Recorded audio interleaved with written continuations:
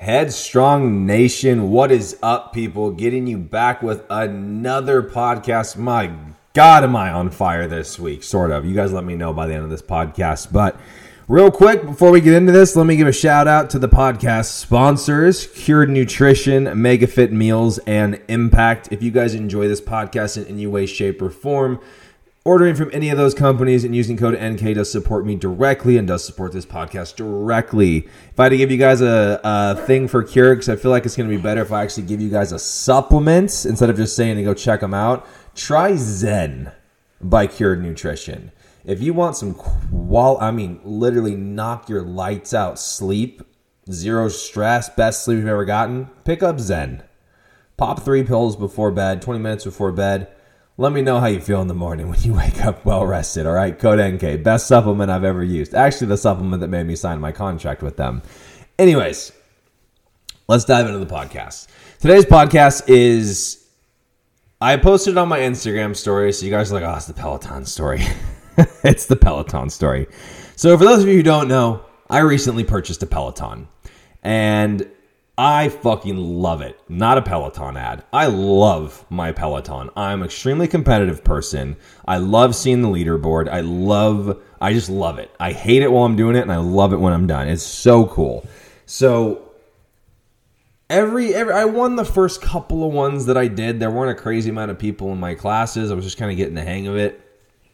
And then I started doing the live classes with 50, 70, 90,000 people in these classes. And I would always do okay. I think I'm a fairly fit guy in terms of cardio. I would do okay. I'd always be in the top, 10 to 15% of the things. And I would always just be baffled. I'm like, why the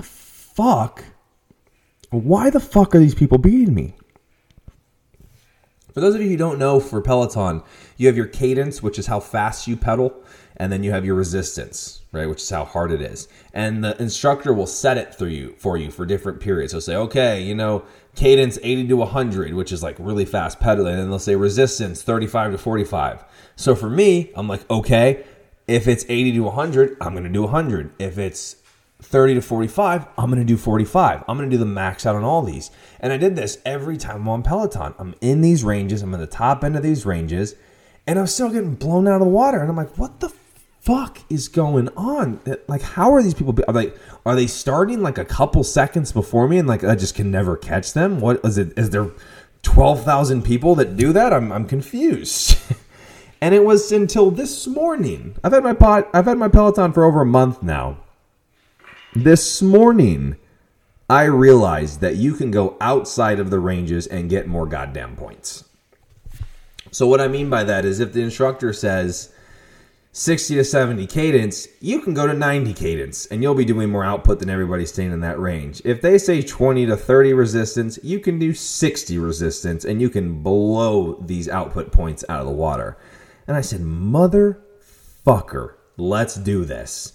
So I'm about 5 minutes into my ride when I realized this, and I'm in the 20,000s, low 20,000s. And there's 77,600 people on this ride, right? So I start pedaling. I'm like, let's fucking do this. She says, I use Lauren. Lauren's my bitch, man. I'm sorry, not Lauren. Kendall. Kendall is my favorite instructor. She's badass. But Kendall's saying, all right, resistance 30 to 45. I'm like, no, bitch, I'm doing 70. And I'm just killing it. And I work my way down, and I'm in the 7,000s. I'm like, okay, you know what? If I can get into the 6,000s, if I can just push a little bit harder and get myself to the 6,000s, I'm cool, and I'm going to try to maintain the 6,000s for the whole ride. So guess what I did? I started pedaling harder. I'm out of breath. I'm huffing and puffing. My lungs are burning. My legs are burning. And I get about 6,400 area, right? I want to give myself a buffer zone. But what happened when I got to this area, this is this is higher than the top 10%, right? I'm in the 6,000s out of 77,600 people. What happened was I'm having to pedal that when I was like, oh, I'm going to do a little bit harder to get there, I couldn't back off that for a second. if I backed off that intensity level for 2 seconds, if I did to catch my breath, I was down 5 spots. I'm like, holy shit, these people at this level are fucking grinding. And I'm like, okay, I can't stop. I just have to keep going. I said, okay, I'm just going to keep trying. I look up, I'm in the 5,000s. I'm like, okay, I'm going to try to just maintain the 5,000s. Jesus Christ, 5,000 and up, superhumans. I swear to God, super fucking human. Lance Armstrong times 5,000 is going on right there. There's no doubt in my mind. And so what happens is I continue to push because I'm like, damn, I can't let up whatsoever. And then I end up getting into the 4,000s. And then fast forward, and I end up finishing this race 3,452, I think. I got 3,452 out of 77,600 people. Obviously, some of you guys are like, who fucking cares? But to me, that was the best ride I ever did. I hit PRs. I broke all my records. I fucking died. I burned like 500 calories in 30 minutes. Like, I was roasted. But it brought up this, the whole time I'm doing it, I'm thinking of this analogy, and I'm like, damn it, I got a podcast. That is fantastic. And what happened here was, for months, I was so stuck in the thought process of staying in the range that Peloton sets for you. And I couldn't understand why I wasn't winning, because I was like, this is where I'm supposed to be. This is where they're telling me to be. And I stayed there. And all I did was bitch from the sidelines of why I wasn't getting any better. It wasn't until I shifted myself from where I thought I was supposed to be to what I could actually do. Right? Here's what I'm supposed to do, but here's what I can actually do. And when I shifted into what I could actually do, I started propelling forward significantly faster. You guys listen to my Lost podcast. I said, give me the top 5 to 10% anywhere, and that's where the competition is. Boy, was I in the fucking craziest competition I had ever been in on a bike earlier this morning on my Peloton in Houston, Texas. But the thought process, or I guess the analogy here was, when I broke out of the rules, right, or the perceived rules, the perceived guidelines that I had to stay in, that's when I started making the most progress. I started going, well, this is what it's supposed to do, but I can do more than that, so I might as well just do it. I was doing the bare minimum, and I had no fucking idea. And how many of you go through your life doing the bare minimum and you don't even realize that you're just doing the bare minimum? But then you look at all these other people who are ahead of you and you go, oh, I don't get it. See, because here's something that I learned, and I've talked about this before, but I just reiterated it in my brain during this Peloton session, was when you want to level up, when you want to get to that higher level of competition, you have to work harder to get to that level of competition. Like, you have to push harder than you've ever pushed. And in this case, my legs were burning, my lungs were burning. And guess what? The second I got to where I wanted to be, I had no choice but to keep that intensity the entire time to maintain it up there. That workload, that output had to stay exactly the same, or I would digress backwards. I would fall backwards. I would lose progress. And then guess what happened? So I had to maintain this new level of effort just to play with these dogs. If I wanted to get further, I had to put even more effort in to get to that 3,000 range. And then guess what? When I was in the 3,000 range, I had to do all the maintenance work I was doing at the 4 and the 5,000 range, plus the additional maintenance work needed for it to stay in the 3,000 range. So my workload had probably increased. I would say I was probably doing 10 times the amount of work that I was doing near the end of this Peloton session. Easily. My legs were shaking. I was, gasping for air trying. I'm like, just pass out afterwards. Pass out after. You're almost done. And when we're going through life, whether this be business, I mean, most of this is business, right? Business, money. Money's huge. Anybody who says otherwise is wrong. It's not about the money, but money's huge, right? You guys know my standpoint on this. Being significant for people is way better, but money follows. We need money to survive. I'm not going to say we don't. But when we're in business and we start reaching ahead and we start seeing other people getting ahead of us, and we're like, dude, what the fuck? It's because they're doing more than you. And it's really just that simple.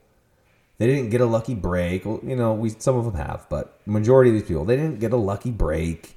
They're not getting, more opportunities than you. They're just doing more output than you. And it's not that you can't do that output. It's that you've created an illusion where you're just playing inside of the designated range for you to stay in. And you don't even realize it. And hell, maybe this is that wake-up call for you to take a step back and analyze your life and go, holy fucking shit. I have been just doing the bare minimum to get by. I have been just waking up, doing the same thing, going to bed. Like, I'm not doing anything extra to get me ahead in life because I've convinced myself I don't have time to do it. That used to be me. I used to wake up, go to my gym, train my clients, go to the gym, come home, go to sleep. I didn't have time for anything else. Well, guess what? I stayed stagnant. I was doing the bare minimum. I wasn't happy. I wasn't fulfilled. I was just making money. No fulfillment, no growth. I was just making money. But the second I decided to reach further than what I thought society had for me or what I thought that range was supposed to be in, right? I thought, I was just going to be a gym owner my whole life, right? That's what I want. That's what I thought. I made my gym. I'm successful. I'm doing great. I mean, this is my life for the rest of my life. I'll do this for the next 50 years. Dude, I don't think I could have lasted another year in there. Now that I'm out of the gym thing, I don't think I could have lasted, but I convinced myself I could have because that's the range that I had made for myself. But man, was that range easy. It was easy. I was autopilot for that range. It took no entrepreneur skill, no thought, no work ethic. But the second I decided to go outside of that range, the second I decided to do more, to take on more work, just because I was capable of doing so, not because I wanted to, because I knew I was capable of doing so, shit got hard. And I mean really hard.